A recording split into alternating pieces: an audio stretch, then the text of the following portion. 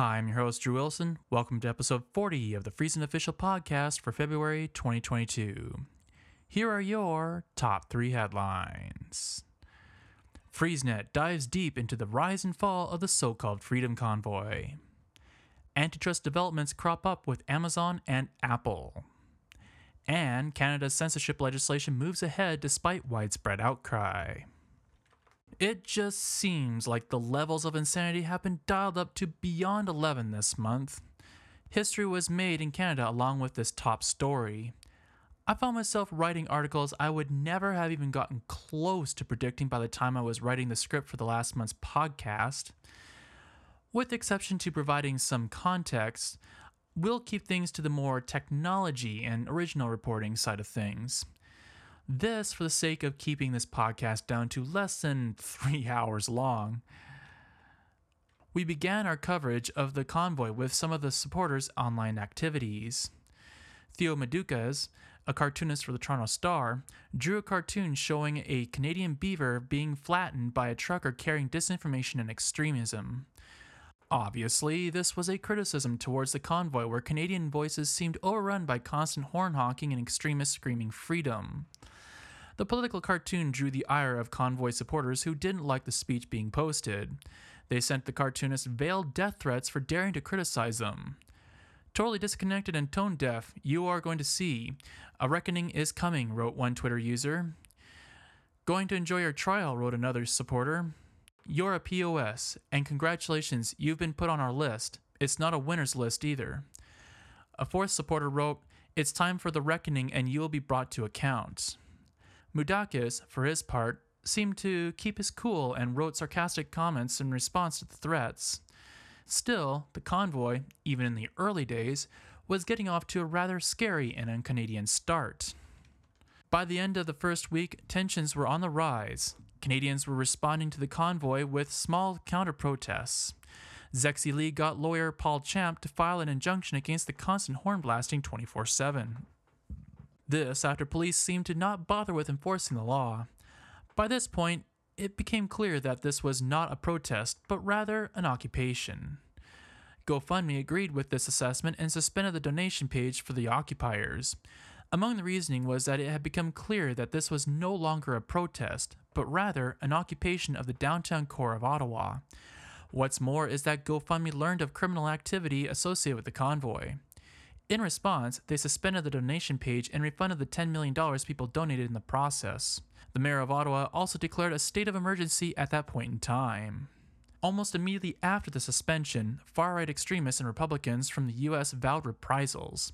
This in response to GoFundMe suspending the donations page. Republican Governor of Florida, Ron DeSantis, lashed out at GoFundMe and called GoFundMe's actions fraud. West Virginia and Louisiana attorneys generals, meanwhile, sent out a message to their constituents. They asked them to contact them immediately if they donated so that they can carry out an investigation. Georgia Republican Congresswoman Marjorie Taylor Greene called for GoFundMe to be arrested and called them corporate communists. In response to this immediate and forceful reaction, it became increasingly clear that the funding might have had close ties to far-right elements in the U.S. It was around this time that FreezeNet had gained access and started reporting on internal communications within the convoy. In one exchange, right when the Ambassador Bridge was hijacked, a woman desperately asked other members of the so-called convoy to let a diabetic relative cross the bridge. She pleaded with them, telling them that her relative needed medication, but after being stuck at that bridge for hours, isn't doing so well. A supporter responded coldly that they've been waiting 2 years for freedom and said, "Sorry." Fighting back tears, the woman said that they were okay if he dies waiting for life-saving medication. Sometime after that exchange was made public, the dying man was able to get through for his life-saving medication, though it appeared as though that it was only after taking flack for responding to the situation like that. By that point, Lee's injunction was approved by a judge to stop the non-stop honking. As that happened, U.S. Republicans were seeking new ways of funneling cash to the occupiers. One medium was apparently Give Send Go, a Christian church-based organization operating in the U.S.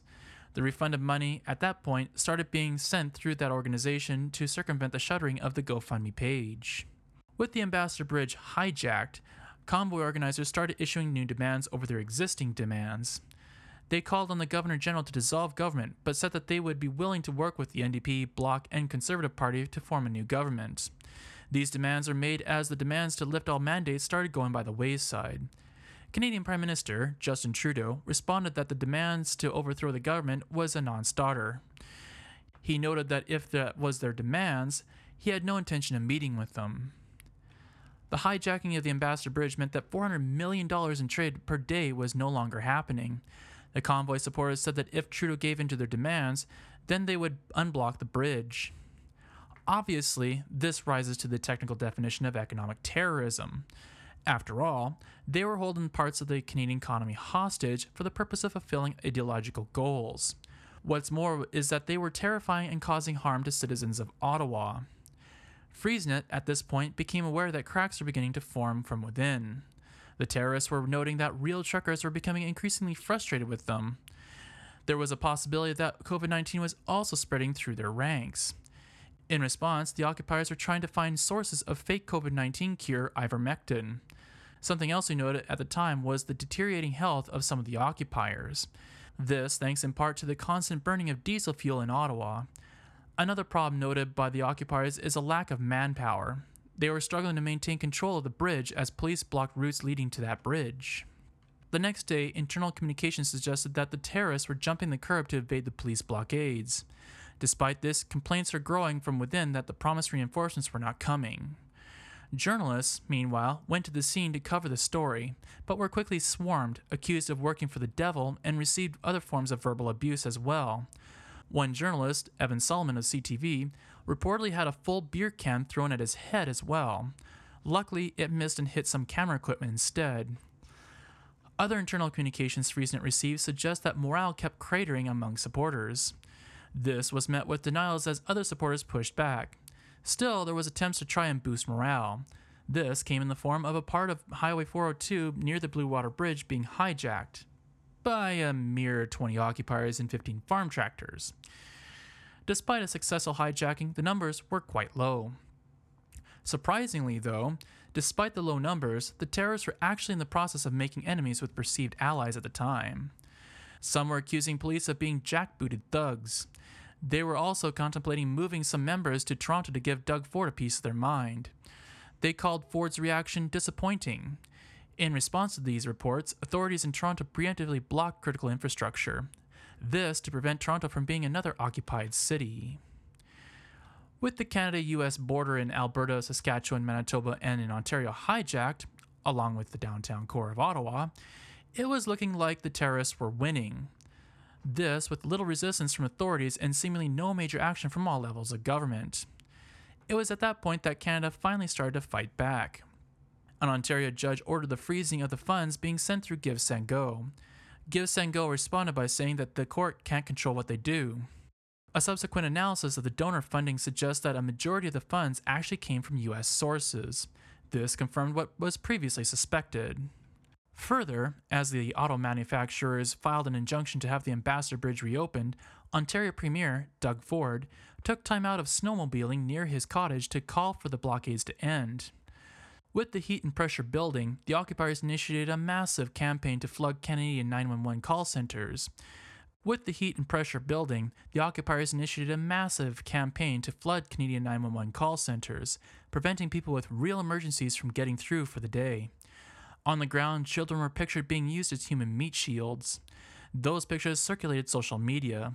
This was seemingly part of an effort to frustrate potential police action.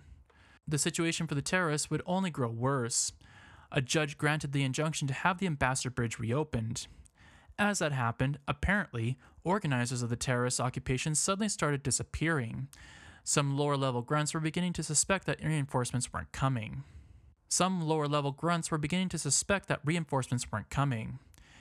Some in the Zello channels were saying that people who were on the ground weren't the ones urging them to hold the line. One of those people urging them to hold the line inadvertently revealed that he was an American. This as suspicions were growing. What's more is that banks like TD said that they were going to cooperate with authorities. They chose to intercept the funding from the Give Send Go campaign. This effectively cut off the flow of funds in the process. What's more is that efforts to expand around the world were not going well. Counterparts in Belgium, France, and New Zealand wound up facing arrests and bans from the start. Police also started moving in at the Ambassador Bridge with terrorists shouting at the police. While it looked like police were finally motivated to liberate the Ambassador Bridge, they eventually backed off. The terrorists declared victory at that point. That victory, however, was short-lived as police returned for a second day. On their second attempt, Canadian authorities were successful in liberating the Ambassador Bridge. With relief not coming soon enough, Ottawa residents began taking matters into their own hands. They began showing up on the streets in large numbers and began participating in counter-demonstrations. As that was going on, media outlets began removing emblems on their vehicles out of fear for their personal safety. On a side note, there was an attempted hijacking at a BC border crossing. After multiple arrests, the hijacking was unsuccessful. GiveSendGo suffered from a major data leak as well. They exposed the financial and personal details of everyone who donated to the convoy through GiveSendGo. A security researcher discovered the leak and contacted the company as an effort to resolve the security lapse. With tensions described as being at a boiling point, Prime Minister Justin Trudeau invoked the Emergencies Act. The moment was widely noted as the first time the act was ever invoked in the Canadian history. It also marked the first time that concrete action was actually taking place at all from the federal government. It was also the first action from any level of government that gave people hope that this occupation might actually be coming to an end. We also note that GiveSendGo suffered from a separate hack, exposing the details of their donors again. This time, the site was pulled offline as GiveSendGo tried to beef up their security. Still, the damage was done, and the information made its way to the leak dump site Distributed Denial of Secrets. They said that they'll be distributing the information only to journalists and researchers. They said that thanks to the nature of the personal information, they wouldn't be publicly posting the data. As that happened, a second injunction was granted against the honking. The injunction expanded to include idling in Ottawa. Fallout continued right after the Emergencies Act was invoked. The chief of police in Ottawa, Peter Slowly, resigned. The more hardcore occupiers said that the Emergencies Act and warnings were just scare tactics. They said that they weren't going anywhere.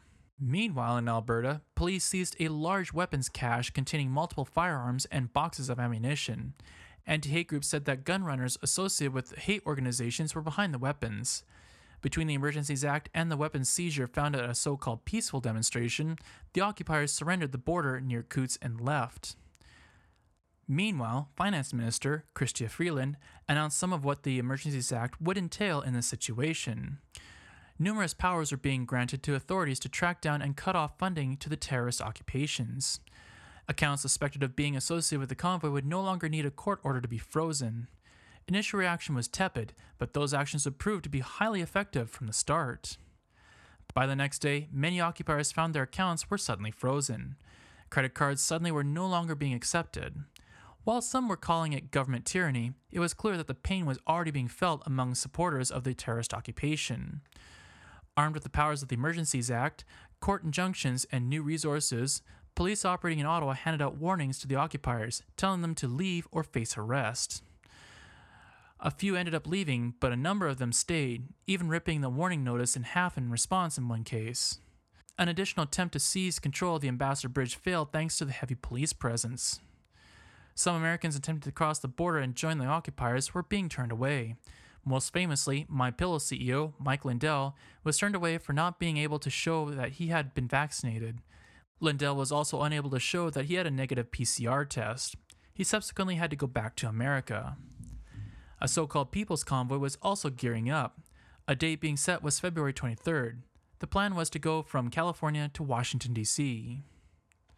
The next day, Ottawa police handed out more warnings to leave Ottawa or risk being arrested. A charge was also laid in connection to the Alberta weapons cache where one of the occupiers was charged with a conspiracy to murder police. Also, a subsequent report digging into the leaked information showed that American influence in the donor pool was still significant. On the third day, Ottawa police moved in and began arresting occupiers still in the Ottawa downtown core.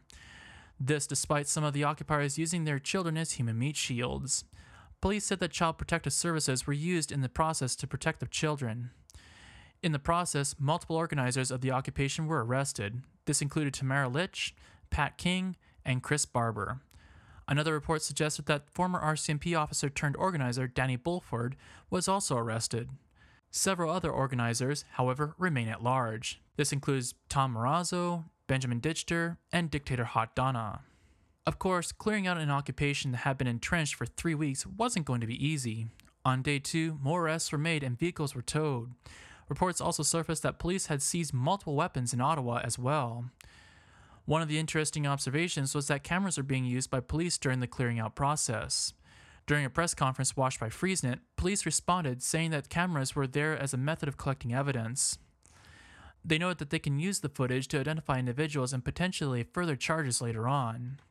Paul Champ, a lawyer representing Zexi Lee,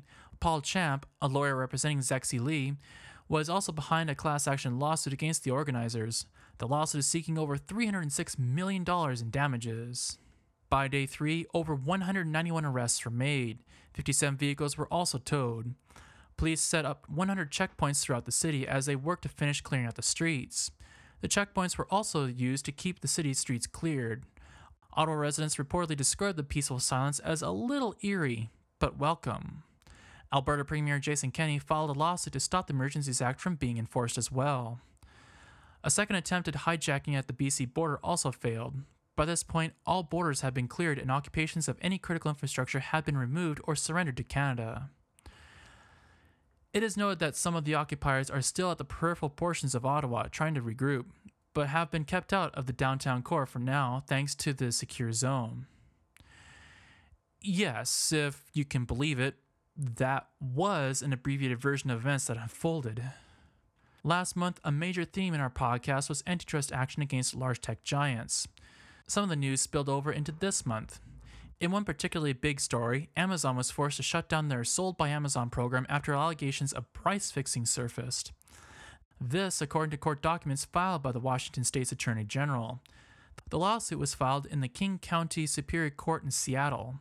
As part of the restitution, Amazon was forced to shut down the program and paid $2.25 million to the Attorney General. You might remember the Apple versus Epic court battle.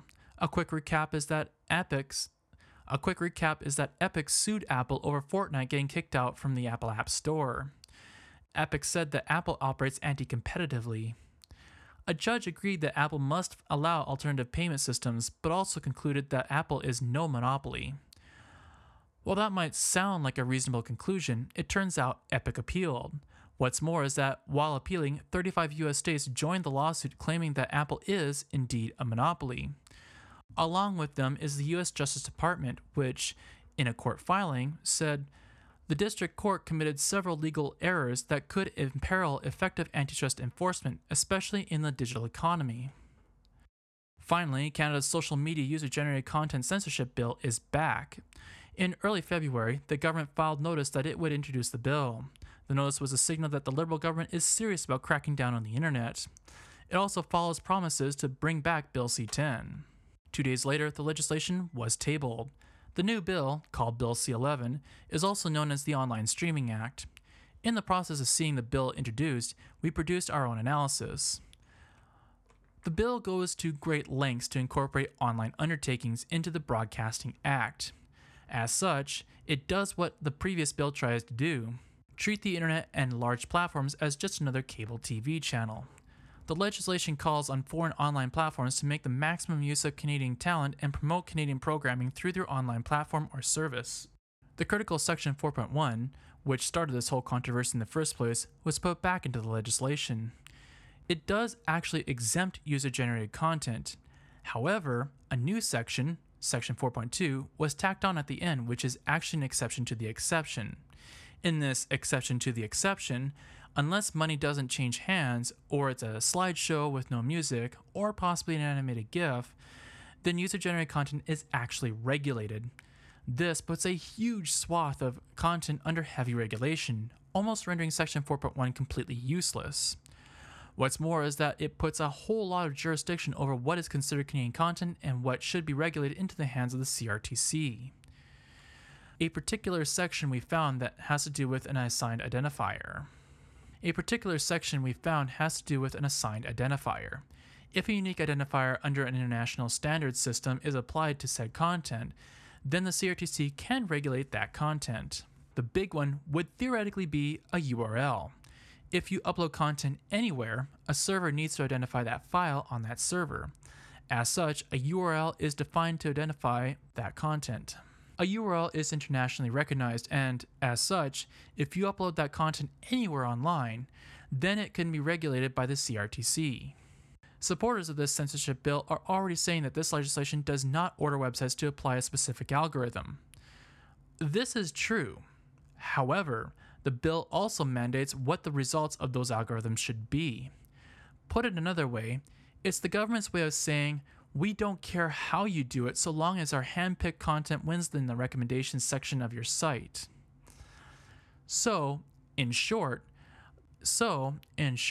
precious little has changed. There's some clerical differences between Bill C-10 and Bill C-11, but some of it appears to be intended to mislead the public. The bill, in our mind, is still highly unconstitutional given that it suppresses content not deemed Canadian enough. As a result, it's still a very bad bill. Shortly after our analysis, we looked towards responses from other experts. We found multiple experts responding to the legislation. Generally speaking, they all agree it is a bad bill.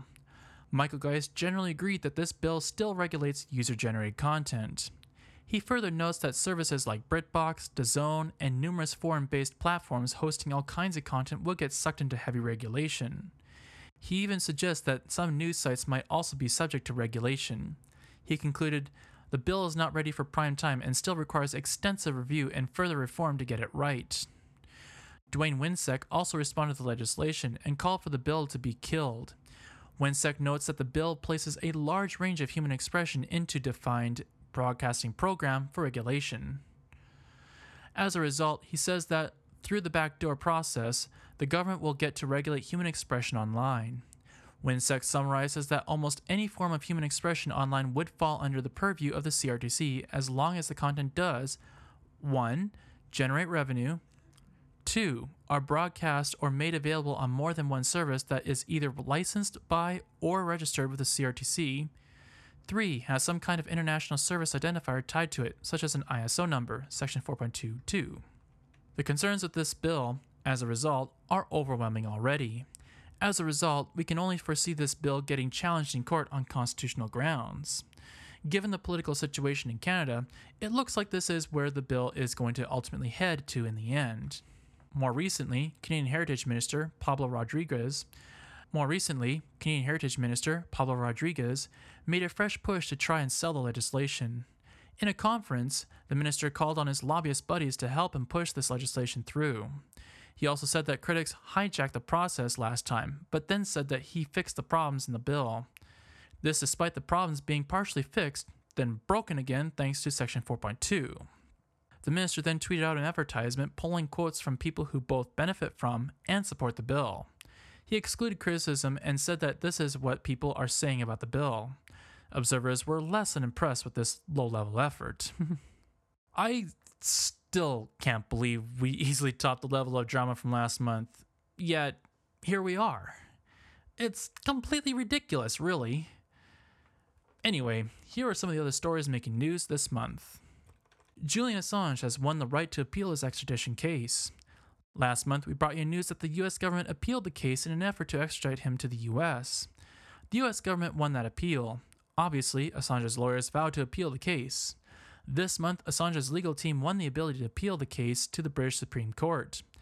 The next step after this is to see if the British Supreme Court will agree to hear the case. A denial here would further reduce Assange's legal options. As that was happening in the court system, the UK government received backlash over its anti-encryption ad campaign. The campaign cost British taxpayers approximately £534,000. It was planned to feature a glass room that suggested a child was about to be abused and encryption turning the whole room black. Rihanna Pfefferkorn of TechDirt commented, "The new twist of hiring an ad agency to sell people their own subjugation using their own tax money is just insulting. Here's hoping the Home Office's anti-privacy ulterior motive will be like that glass box. People will see right through it." The Electronic Frontier Foundation commented, "Fortunately, the Home Office's ham-handed campaign falls flat. It's been met with scorn and derision on social media, but that's not all. Today, the UK government's own Information Commissioner's Office, an agency charged with protecting data privacy, pointed to encryption's important role in both safeguarding our privacy and online safety and dismissed the campaign." Over in the US, there are still efforts to try and implement the link tax in that country. The US Copyright Office received feedback over the link tax, rebranded as ancillary copyright. The Kapaya Institute, which is part of TechDirt, issued a response urging the government to abandon the idea. To the extent that some larger media outlets may envision doing special licensing deals with the big platforms like Google and Facebook, which they think they'll be able to strike in an extortive shadow of a scheme like this, it would still leave everyone else, especially the smaller independent media outlets without that bargaining power, in even more trouble than they are already in now. So, with all that news happening, let's switch things up and turn towards entertainment. Before I get into the video game reviews, I want to point out the first impression videos we posted this month. First up is the Steam game Just Cause 3. You can check out that video directly on our site or via YouTube. After that, we tried the PlayStation 3 game MotorStorm Pacific Rift. That video can be seen via our site or on YouTube. For our first Xbox 360 game, we played the game Gears of War. That video can be found via our site or YouTube. Finally, we tried the Steam game Flatout. That video can be seen via our site and YouTube. As always, you can subscribe to our YouTube channel and turn on notifications to get real-time updates on what videos we posted. Now, here are the video games we reviewed this month. First up is Mickey's Ultimate Challenge for the Sega Genesis. A game that is far too easy and is exceedingly short to boot. This one gets a fairly average 68%. After that, we tried Marble Madness for the Sega Genesis. A game that sticks largely to the original game, including the now dated graphics. This despite the fact that it is on a much more powerful system. This one also gets a fairly average 68%. We then tried Shove It, the warehouse game. Repetitive and unimpressive gameplay means that this title is only attracted to players who are already big on puzzle games. This one gets a barely passable 52%. Finally, we played Blockout for the Sega Genesis. A somewhat novel idea of having a top-down perspective of Tetris, but the gameplay quickly becomes dull and boring. This one flops to the 42%. As for music to listen to this month, we've got Fi-Fi and Greg D, Jesus Trip Christianity Mix, Sequential 1, Happy Feelings Extended Version, Interactive, Set Me Free, R&B, Love is an Ocean, Stephenson Remix, X-Plane, Flight to Desire, Trancy Rave Mix, Shaheen and Simon, Outbreak, Hitchhiker and Dumont, Journey of Love, Long Space Rubber Mix, and finally, CJ Boland, The Tower of Naphtali. So that leads us to Pick of the Month. This month our Pick of the Month belongs to Interactive, Set Me Free. And in other news, there's no shortage of weird things people are willing to steal. Here's one more odd thing that someone tried to steal. A man apparently made his way into the Bocano Snake and Animal Farm and stole Blanche, the bobcat. Security footage showed him struggling with the bobcat. The man apparently sustained injuries from the bobcat in the process. Blanche was safely returned to the farm. Seriously, who steals a bobcat? There's no shortage of parents worried about how much screen time their kids have. One man in France thought he found a solution to his kids' late-night screen time. He apparently bought and used a multi-wave band jammer to prevent his kids from accessing the internet late at night. Well, it worked. The kids didn't have access to the internet when it was in use. The problem was that in the process, the man unknowingly took out the internet for the entire town. Officials investigated and found the source of the dropped internet connectivity. He reportedly faces up to 6 months in jail and a €30,000 fine. Probably should have stuck to basic parental controls instead, methinks. Have you ever had that moment where you are attempting to plug something in only to realize the cables were too short? British shipbuilders know just how you feel. Just to a slightly bigger scale is all. 2 ferries are being built in the Ferguson shipyard. The company behind the cabling went into administration, but the cables had already arrived and just needed installing. So the British shipbuilders went to Encoil install them, only to discover that they were too short. The company then made the decision to remove the cabling and purchase all new cabling for the ships as their solution. Here's hoping that the new cabling will finally reach those electrical outlets. I also take it splicing the cables was out of the question. Before we close out this month's podcast, we got 2 announcements to make. The first announcement may or may not affect you, but we have switched social media sharing providers. Up to the end of January, we were using Deliverit. The service, up to this year, allowed up to 3 posts per day. Well, in the new year, they said that they will be changing that limit to 50 posts per month. So, for the month of January, we decided to see if the 50 posts per month limit would work for us. A couple of days before the end of the month, we reached that limit and found ourselves unable to post automatically to social media. So we switched to the Jetpack service. We were actually test running Jetpack on our Tumblr page and it didn't seem to have any problems. So, in response to this limitation, we quickly switched everything over to Jetpack. We evidently outgrew the previous service and it was time to move on. We'd like to thank Deliverit for being our provider for so many years. For you, the reader, the change shouldn't mean anything, and you should see that our content continue to get shared as per usual. We also posted our January Wiki content patch. This month, we did make some progress on the current archiving project. As of now, we made it all the way up to the Future Son of Egypt 430.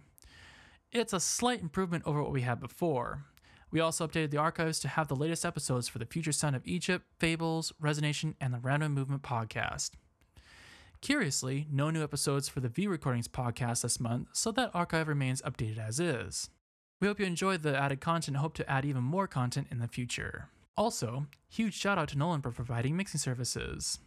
If you'd like to get your hands on some behind the scenes stuff, exclusive content, early access material, you can check our Patreon page at patreon.com/FreezeNet. Do this so you can help make FreezeNet just that much better, all the while getting some pretty cool stuff in the process. That's patreon.com/FreezeNet. Alternatively, you can simply buy us a coffee via coffee.com/FreezeNet. And that's this month's episode for February 2022. I'm Drew Wilson for FreezeNet. Be sure to check out our website at freezenet.ca for all the latest news and reviews. You can also follow us on Facebook, Twitter, and Tumblr. Thank you for listening, and see you next month.